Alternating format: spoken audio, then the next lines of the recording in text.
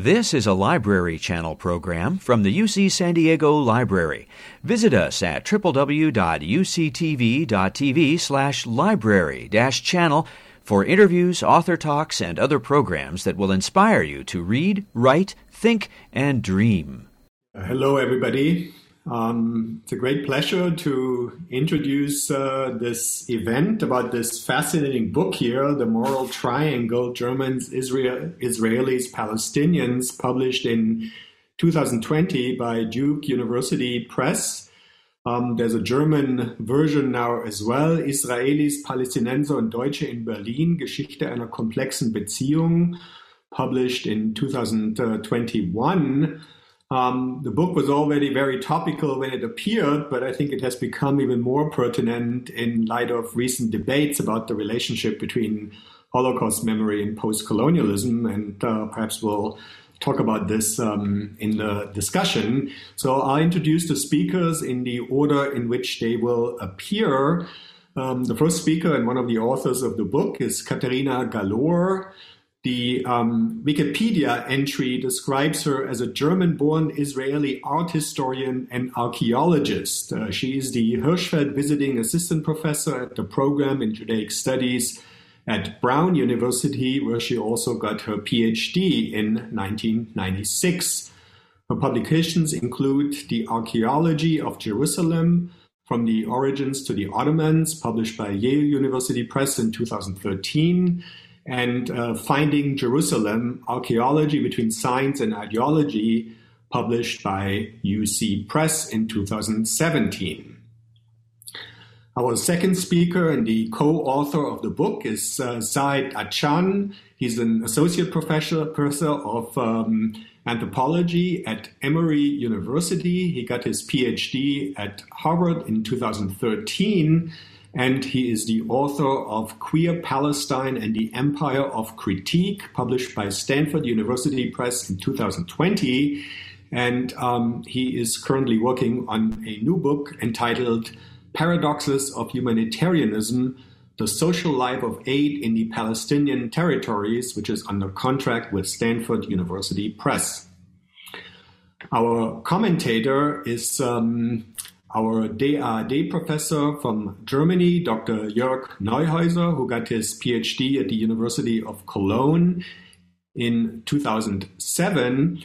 And his first book was entitled Crown, Church and Constitution, Popular Conservatism in England, 1815 to 1867, which was published by Berghahn Books in 2016 and was an English translation of the original German dissertation from 2010. He's currently working on a history of labor in post-war Germany, and I have come to know him as a widely read scholar with many diverse interests, and I'm sure he will have interesting comments to offer on the presentation of our two distinguished guests. So Katharina, Saed, the virtual floor is yours. Thank you so much. First of all, I would like to express my gratitude to the Holocaust Living History Workshop for inviting us. It's a huge honor and pleasure. I was looking at your scheduled events, and I was really deeply impressed by the scope of the issues that are being tackled here. Thank you so much, Suzanne, for bringing all of these important voices together. I would also like to thank Lorraine Ratner, who's making it possible to create this very important platform for survivors and scholars who engage these topics from various angles. Thank you, Frank, for your introduction. And I'm also very grateful to Jörg Neuhäuser, who has read our book. And we're very much looking forward to hearing your comments and perhaps any questions you may have. Saed and I actually met during the 2014 Gaza war. I had just returned to the US from Jerusalem, where I spent several months with my sons living through the violence. When I first heard Saed speak at a panel at Brown on the consequences of this war, And it was actually there and then that I knew I just had to get to know him. Incidentally, two of our dear friends were in town a week later, Hannah, a Jewish friend of Saed's, and Reem, a Palestinian friend of mine, who decided that they had to find a way to get the two of us together. And so we all met in this tea place. And it is basically from then onward that we became close friends. We were interested in very similar issues, especially the Israeli-Palestinian conflict. And so we started to read each other's work, despite the fact that we come from very different scholarly disciplines. But it was actually not until 2016 when I temporarily moved to Berlin, when I had the idea to work on a little project together for the first time. At the time, the media was really full of articles reporting about the massive migration of Israelis to the city. And scholars were also increasingly becoming interested in this phenomenon, especially in light of Germany's history, its key role in the genocide, and increasingly powerful and visible initiatives on Holocaust commemoration in the city. And I very soon learned about the even larger Palestinian community in Berlin, which is about double the size. And I thought it would be an occasion to study these two communities in Berlin together with Saed, their relationship with Germans and Germany, and also the question of how these three populations engage both with the traumas of the past, but also the ongoing conflict in the Middle East. And the short article we intended to write initially very quickly became longer and longer and longer, and suddenly we're holding a book manuscript in our hands. And as you can hopefully tell, I myself am not a survivor. And until we wrote this book, I was determined to never touch the Holocaust in my work. My father survived Auschwitz, and roughly 95% of my family died in the camps. And so for most of my professional career, I felt I didn't have the need to engage these painful memories beyond my personal sphere, as they anyhow accompany me probably every single day of my life. However, it is clearly these stories I heard and the memories that have led me, starting from very early on, to be literally obsessed in my quest to understand Judaism, the origins of Judaism, Jewish culture, history, Jewish art, religion, studying, among others, at an Orthodox midrasha in Jerusalem, in various academic contexts, and in Israel and France and Germany, and also, of course, in the US. But as I have gradually integrated in my area of Judaic studies the field of Israel studies, the Holocaust is not something one can leave out. And so here is my first book touching upon the Holocaust, and I actually have continued to deal with related issues since in my more recent research projects. Our first book chapter deals with a particularly complicated and sensitive problem that brings the traumas, the memories, and the consequences of the Holocaust and the Nakba into dialogue. And it also explores the question of how Germans, Israelis, and Palestinians think about and experience these very distinct but clearly historically connected events. And as you know, this is a conversation that a number of Israeli colleagues have been interested in recently. And I'm thinking here especially of Holocaust scholar Amos Goldberg, who's from the Hebrew University, who co-edited this volume together with Palestinian scholar Bashir Bashir, The Holocaust and the Nakba, a new grammar of trauma and history, published by Columbia University Press in 2018. And I think, Saed, you can move on to the next slide. And so for us, I think this issue had two important dimensions. One was to actually create this feeling of trust, understanding, and compassion between the two of us, Saed as a Palestinian and me as an Israeli, who have lived on two opposite sides of the conflict or the wall, to recognize each other's traumas, both inherited and also actual experiences we've lived through, was a very important emotional and intellectual foundation to work on this together.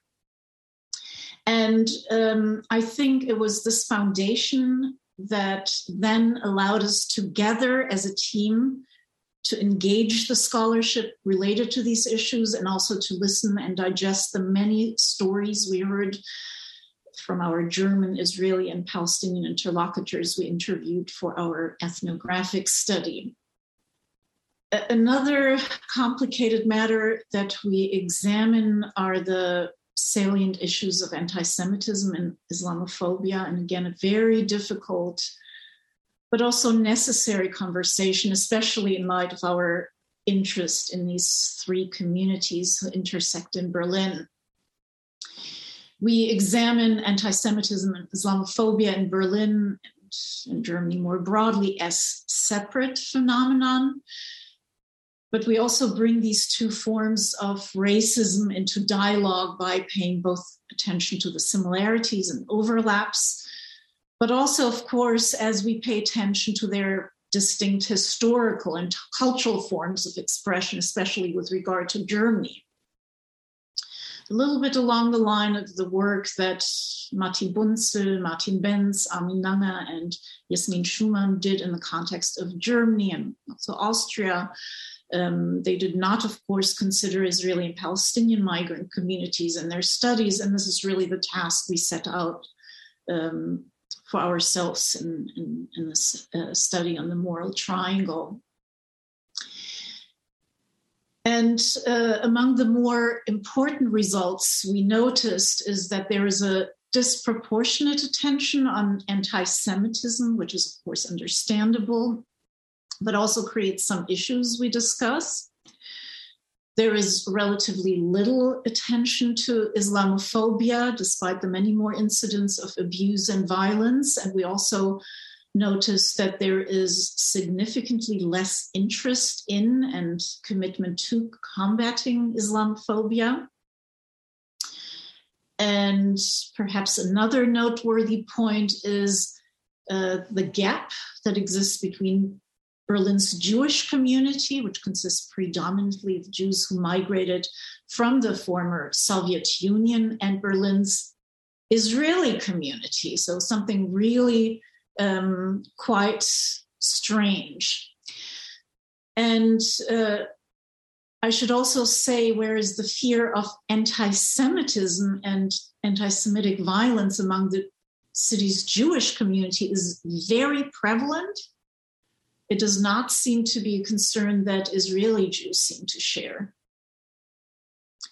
And I should also add here, despite the institutional and socio-political distinction of anti-Semitism and Islamophobia in Germany, basically trying not only to keep these forms of racism apart, but also in the way Germany engages with these two communities. We actually did distinguish a lot of intersections of Israeli and Palestinian initiatives in the form of joint businesses, also various intellectual and academic projects, especially in the arts, visual and performing.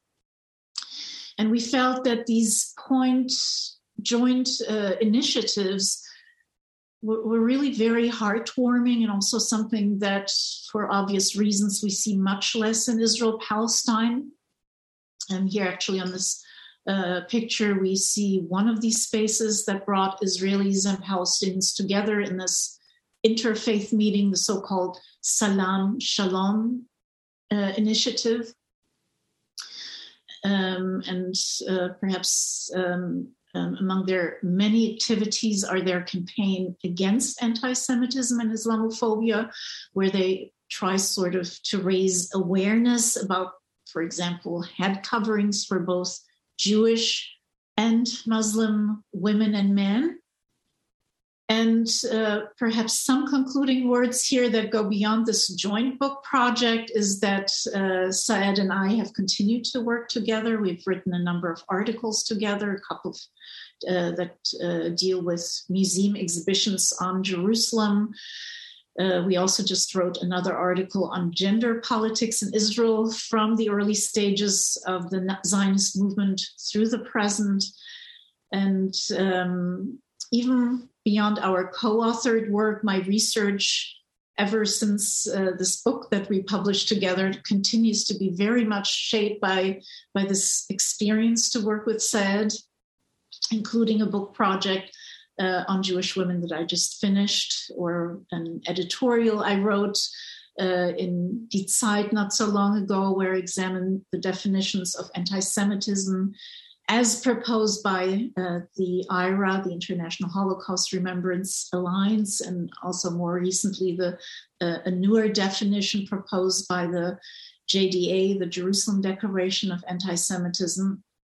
And finally, another book project I'm working on right now, which is about a friendship with a Palestinian refugee from Gaza, where again, my memories of my family's fates in the concentration camp, my father's accounts about Auschwitz and Sachsenhausen, my parents' refugee experience later on, the fact that I was born as stateless, are also very much at the heart of what I'm writing about currently.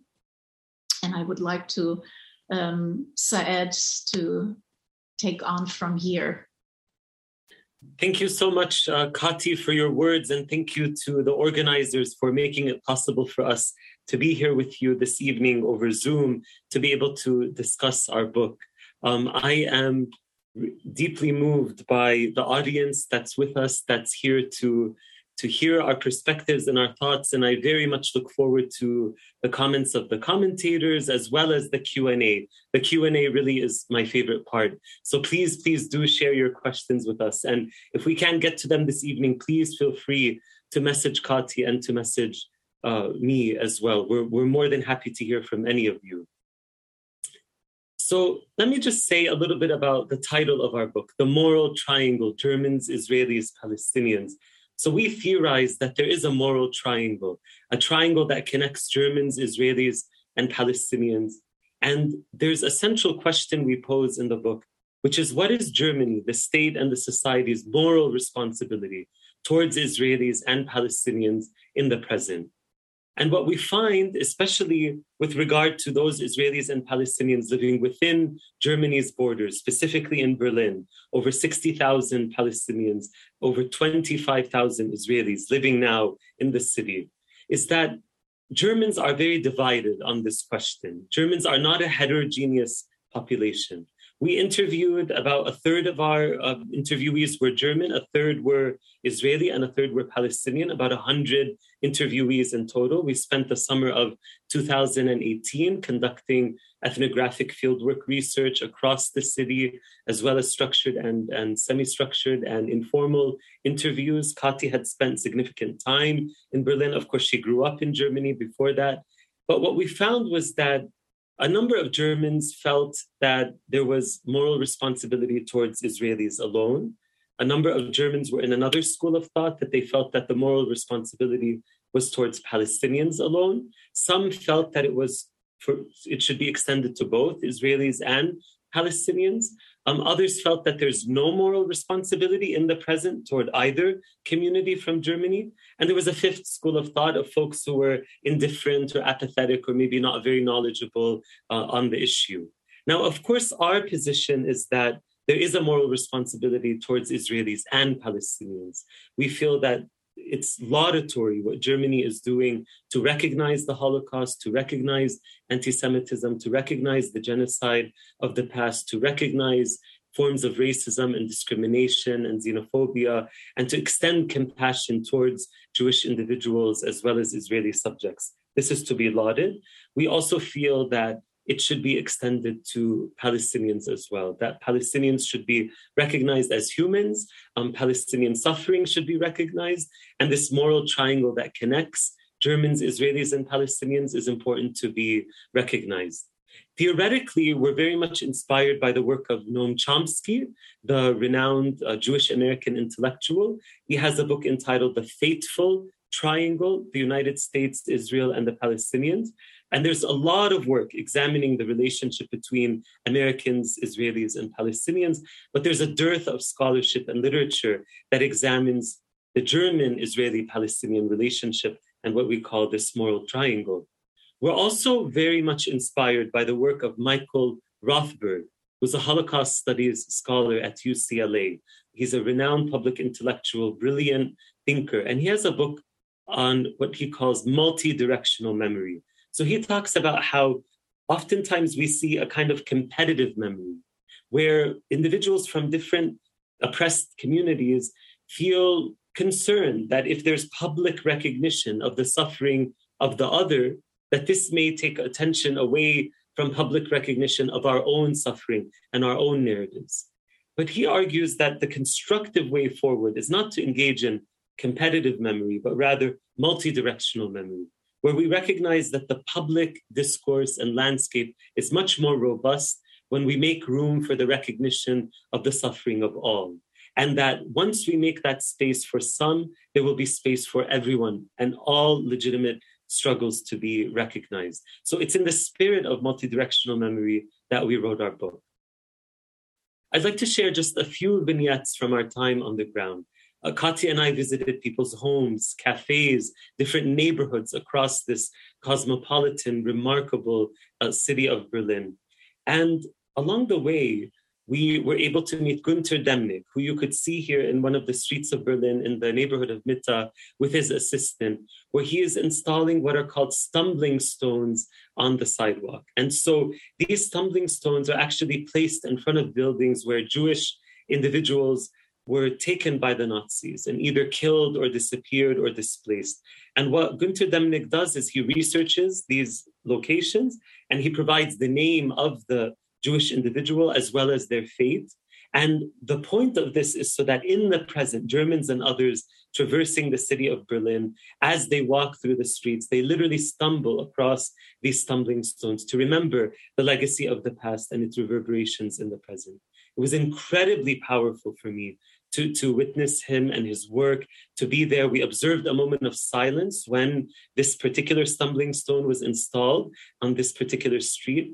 And it reminded me of my own childhood, growing up in Palestine, attending a Quaker school called the Ramallah Friends School, where we actually studied the Holocaust and we read the Diary of Anne Frank and we read Elie Wiesel's Night.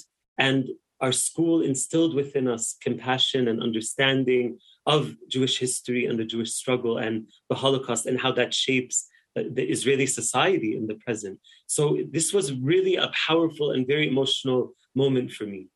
But growing up in Palestine was also disorienting to study the Holocaust and to study German military occupation over Europe while I was living under Israeli military occupation in the West Bank. And my family in the West Bank continued to live under military occupation. So as a teenager, it was very disorienting for me to be able to reconcile these different narratives and these different historical realities and to figure out how to process them with my own embodied and lived experience. But working on this project with Kati in Berlin provided me with intellectual tools to be able to make sense of these very painful issues regarding trauma, regarding history, regarding oppression, regarding political violence and racism.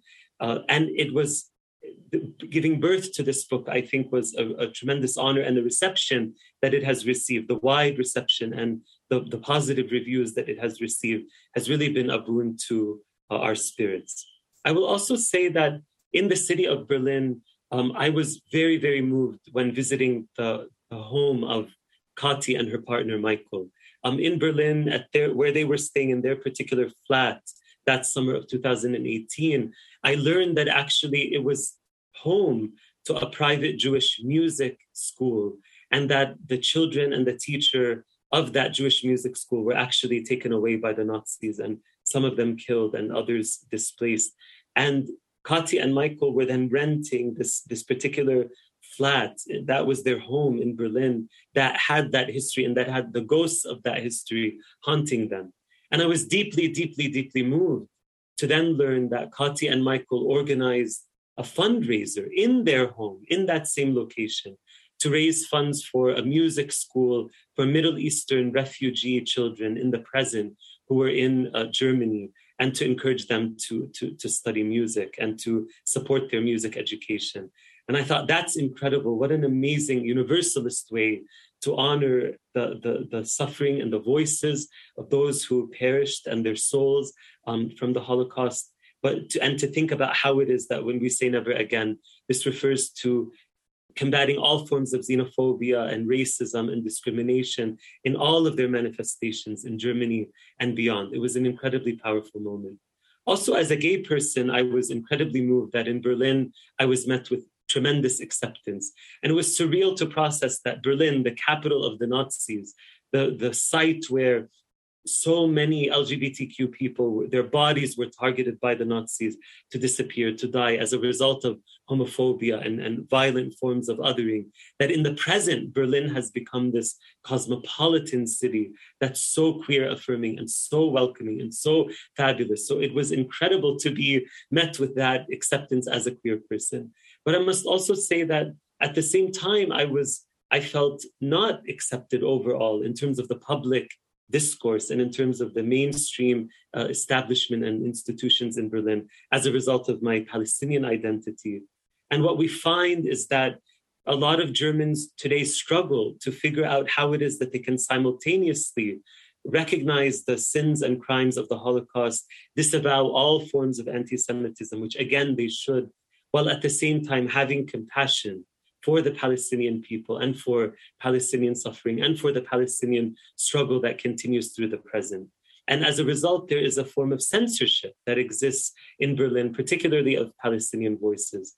And what Kati and I found was that a lot of Israelis in Berlin are celebrated in the German mainstream media, but Palestinian Germans, especially elite Palestinians in Germany with financial capital, social capital, intellectual capital, cultural capital, many of them feel invisible and that their voices are not heard and their recognitions and contributions to German society are not acknowledged. So, for example, Salim Ashkar is a world-renowned Palestinian musician and pianist. Berlin is his home. He is a remarkable musician. He performs all over the world, and he takes pride in his Palestinian heritage, as well as in being a German and contributing to Berlin's civil society and a global cosmopolitan music community.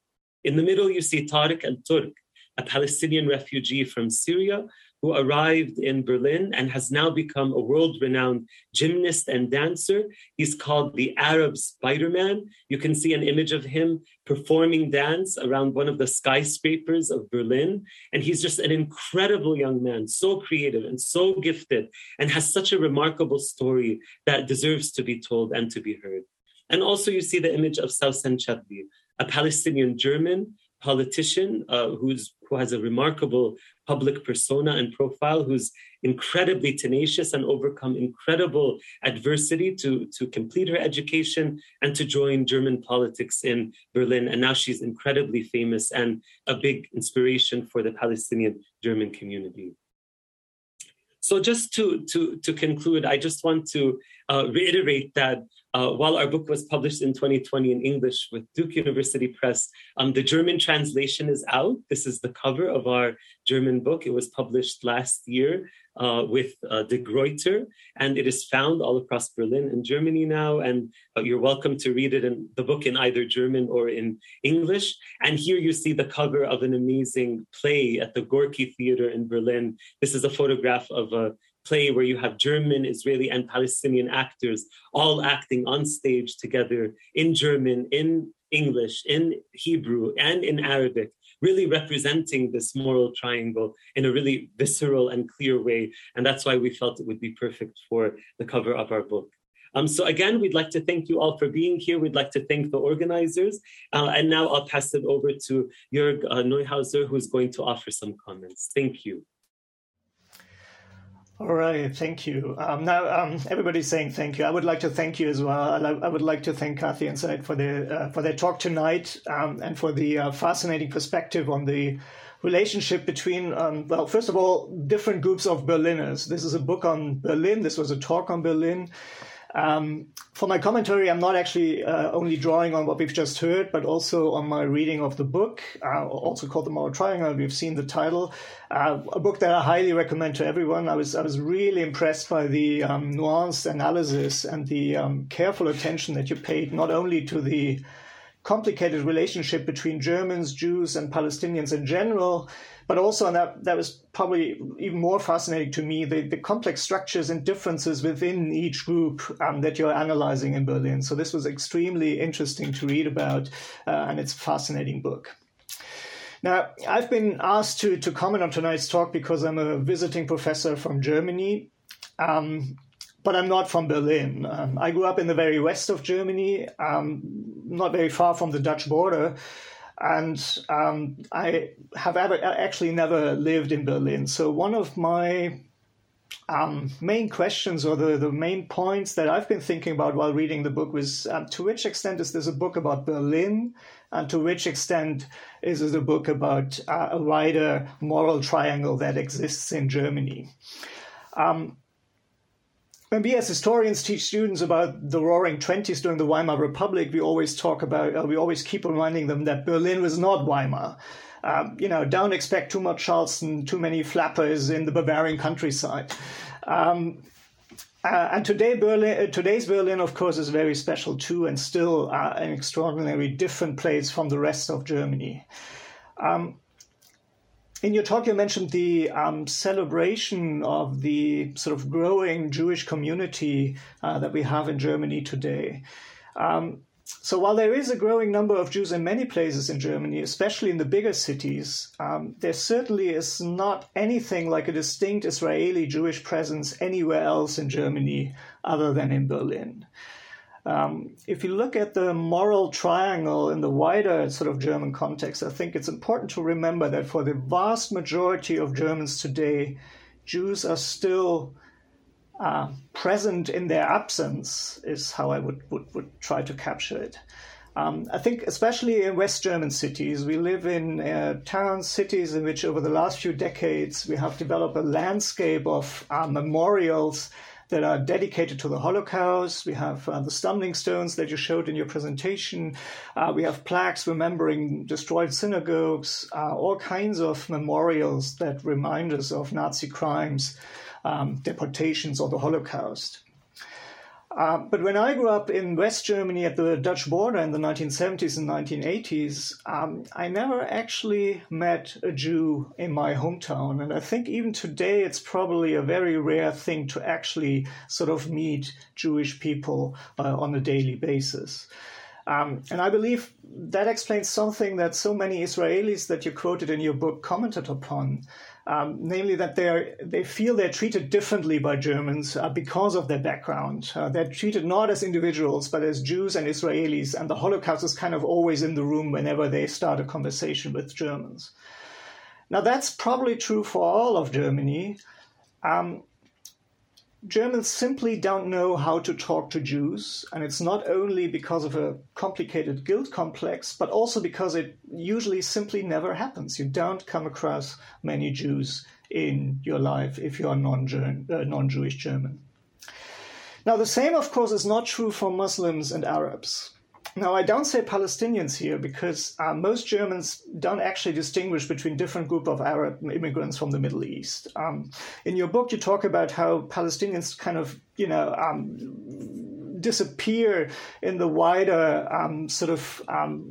migrant population with an Arabic background. And I can easily see how your ordinary Berliner lumps all Muslims from the Middle East, probably even including Turkish guest workers and their descendants, into one big group of foreigners. Now, growing up in West Germany, I had classmates who identified as German, Syrian, and Turkish. And I remember well how one day, and at the time I was probably about 13 or 14, I was given a typical Palestinian headscarf as a present. It was a present that somebody had brought me who had made a trip to Syria to his family. And then the next couple of days I wore it in school as a scarf. And I was immediately called out because my teacher saw this headscarf as a symbol of anti-Israeli terrorism. So at the time, of course, I knew very little about the Middle East, but I was very aware of the day-to-day racism that many guest workers and Arab migrants experience in my hometown and in German society today.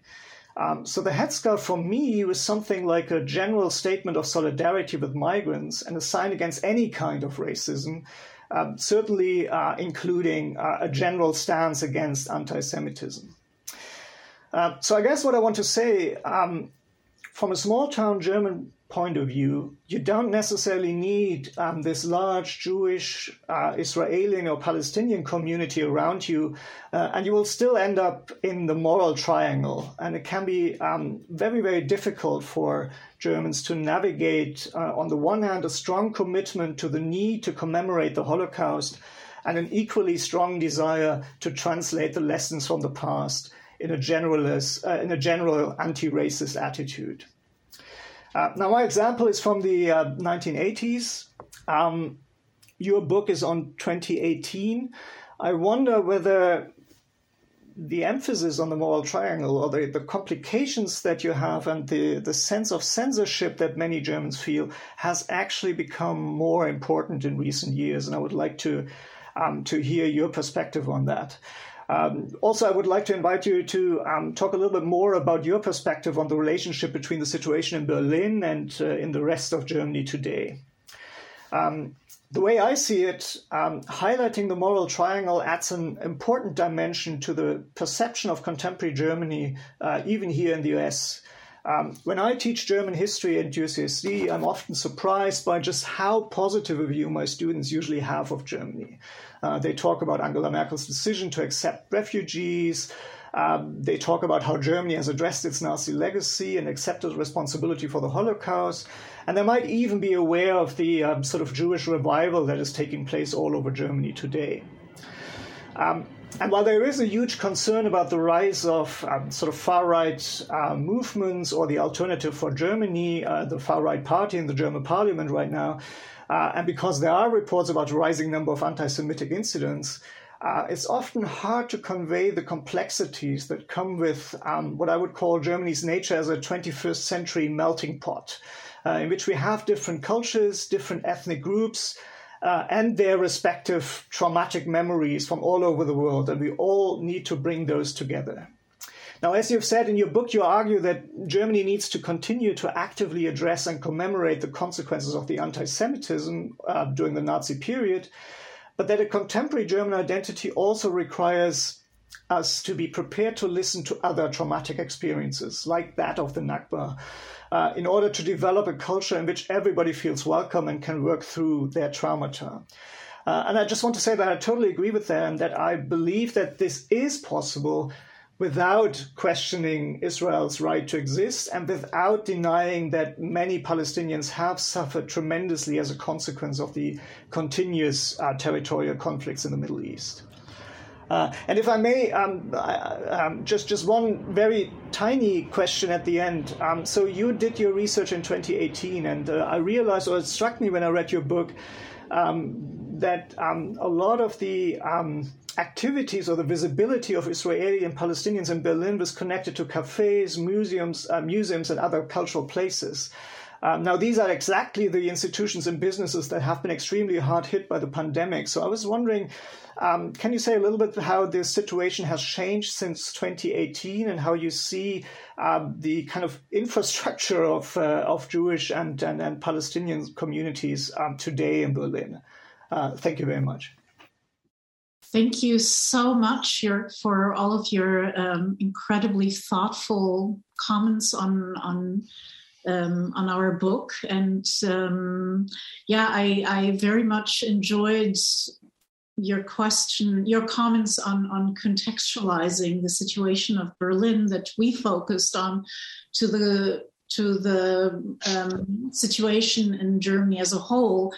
And so, yes, I mean, the tendency is actually most people we spoke to who are familiar with Germany always emphasize how different Berlin is from the rest of Germany. And I agree with you, there are certain parallels between German society and the relationship between Germans and Jews, Germans, and other migrant communities.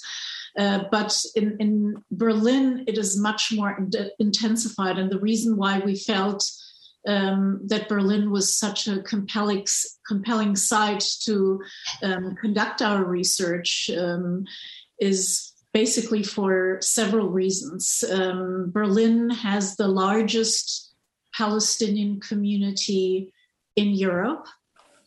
I mean, there are between 60 and 80,000 Palestinians living in Berlin, and we don't have the same situation in any other German city or any other European city. The city is also unique because it has this enormous Israeli community. There are between, estimates range anywhere between 10,000 and 40,000. So it's about half the size of the Palestinian community. And again, it's the largest Israeli community within Europe currently. Now, the irony, of course, is the fact that Berlin was the Nazi capital. And it is from there that the Holocaust was engineered. And it is not something that you only discover when you read a book. It's something that is really in your face. I mean, with this very prevalent Holocaust commemoration, you cannot escape it. It's in your face.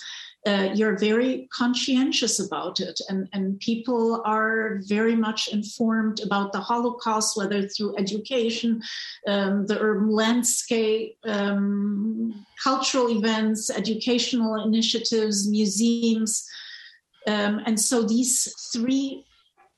three communities, Germans with a knowledge of their history, Palestine, this large Palestinian community, this massive recent migration of Israelis that ironically pick as an attractive city to live in. Instead of living in Israel, they go to live in Berlin. So this irony and these three groups coming together is and the size of these communities is what caused us to focus on one city rather than on all of Germany and then establish comparisons. But I agree with you that many of the things we observed there resonate with what is going on in the rest of Germany, for sure.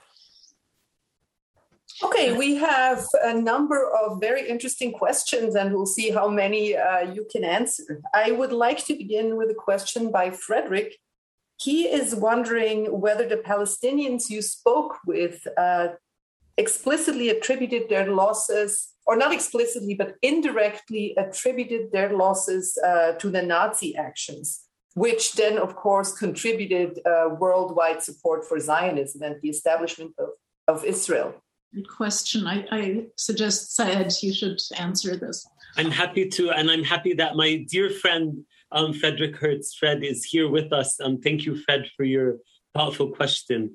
I just want to be clear that at no point did any Palestinian say that they felt that they were a direct victim of the Germans or the Nazis, particularly in the context of the German occupation, of the Holocaust, etc.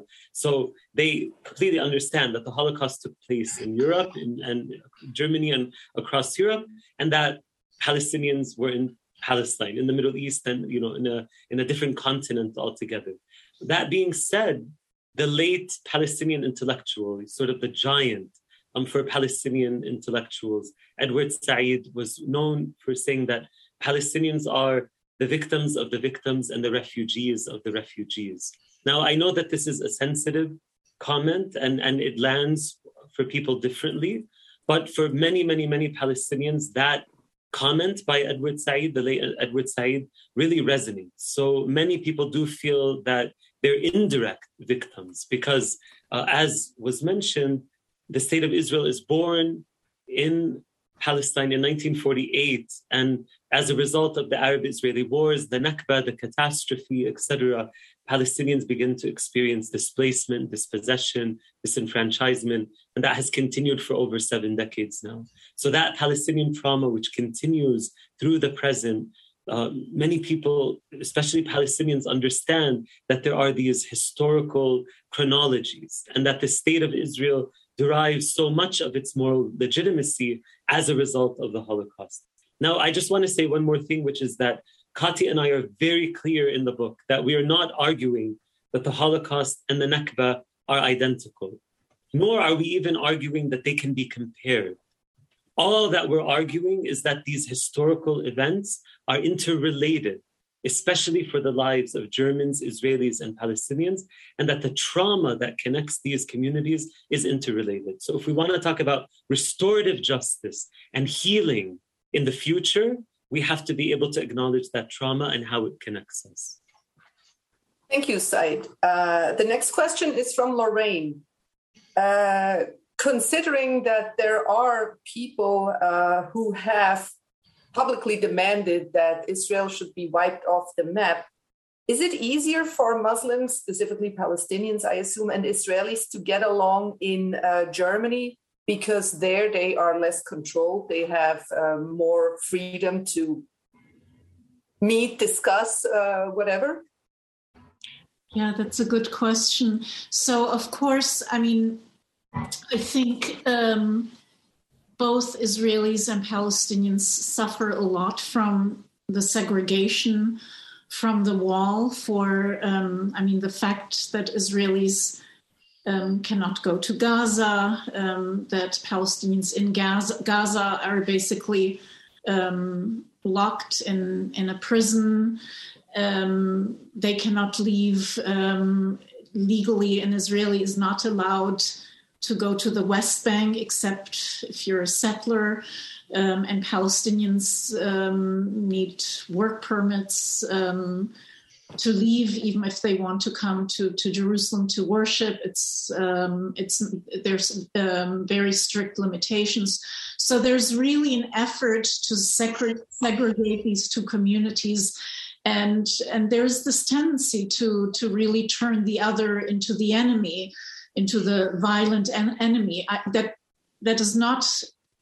I don't want to say there are no encounters between Israelis and Palestinians in Israel or even within Gaza. There are encounters and there are initiatives, there are villages, there are towns where Israelis and Palestinians live together and have engaged in joint initiatives. But in Berlin, being far from the segregation, being away from the conflict and from the violence on both sides makes it obviously much easier to engage and to have projects together. We've encountered many different projects in the arts, in academia. We picked this picture for our cover page on this theater performance that engages these communities between past traumas and present tensions and the relationship between these communities in Germany and the conflict in the Middle East. Those are things that are being performed on a stage in the city of Berlin. There's so many opportunities in Berlin that provide access of these different communities to each other that we don't see in the Middle East. The segregation is definitely not helpful. Thank you. The next question is from Pamela, who I think she specifically would like Kati to answer.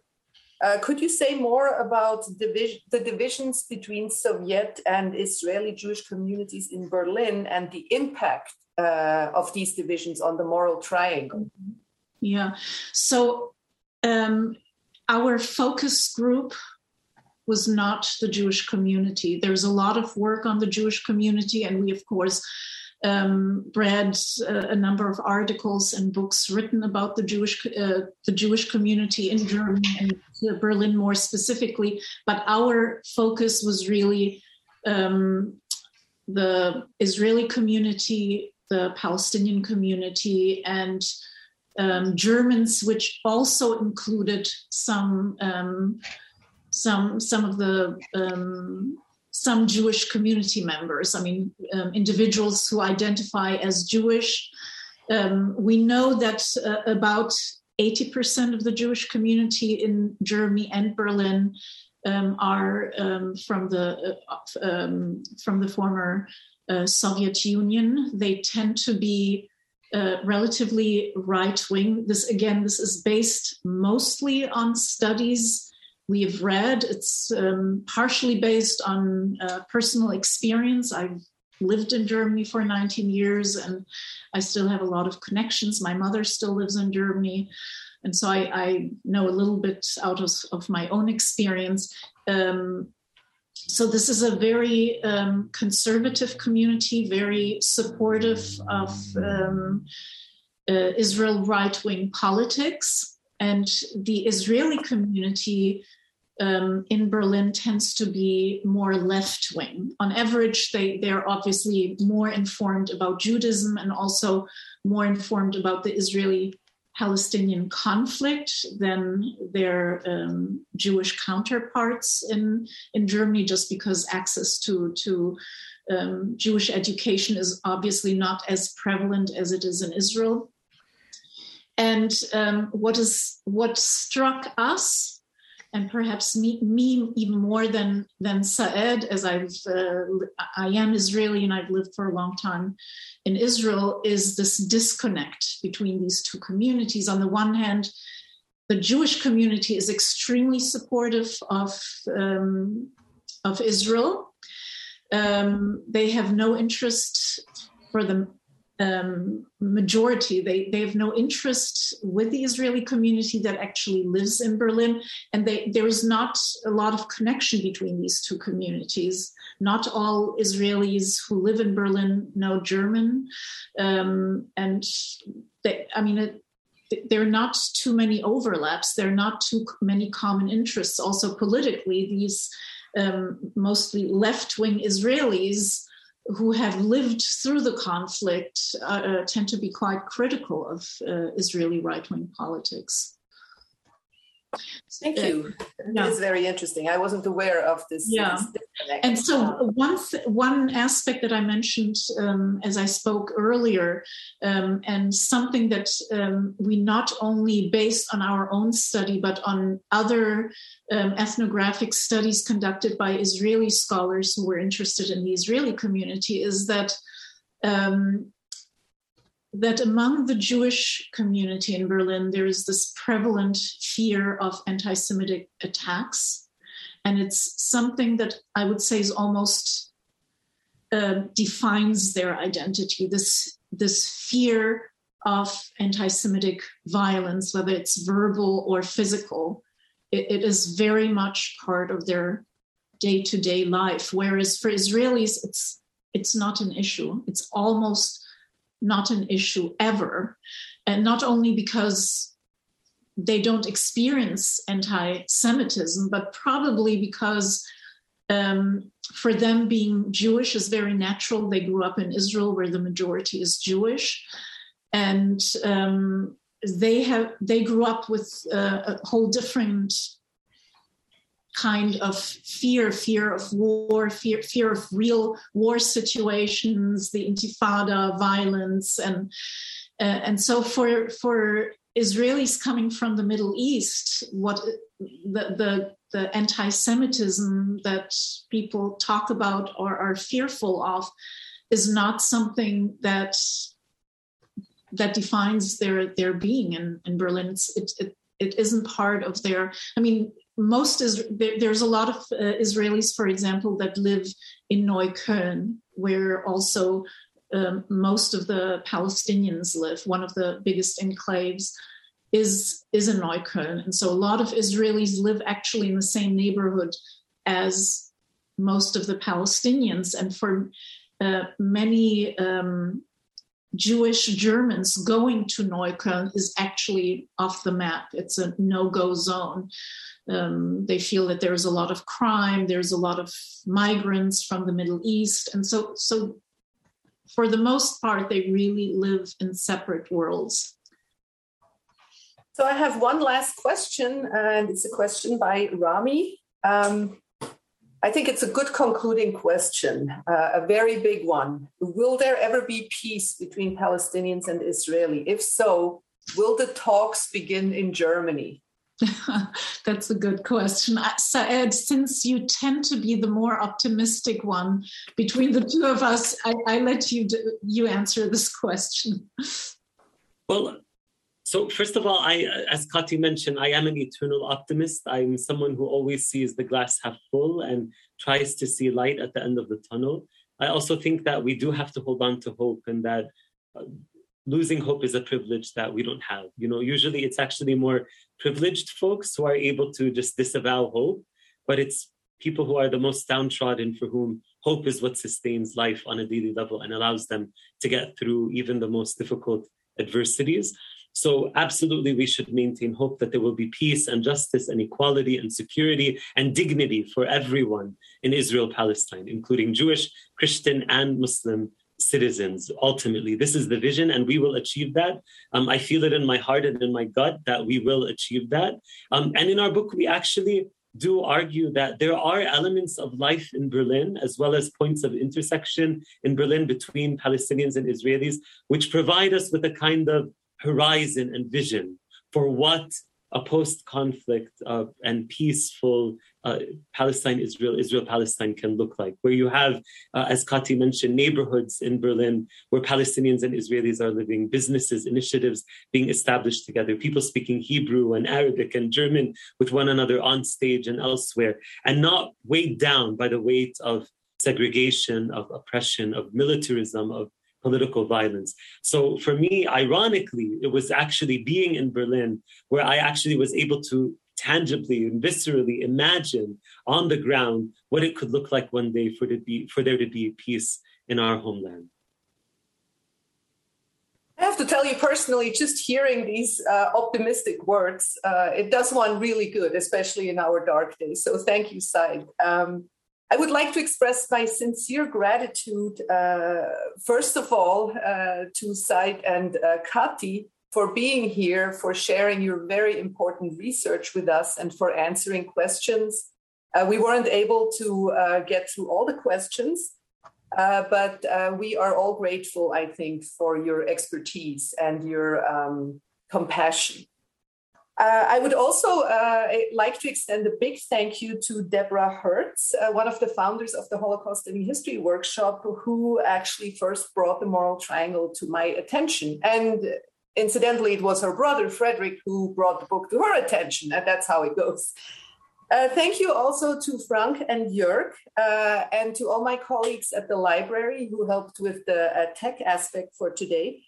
Last, but certainly not least, thank you everyone for attending this event. Thank you again, everybody. Thank you, Kati and Said. Have a good night, everyone.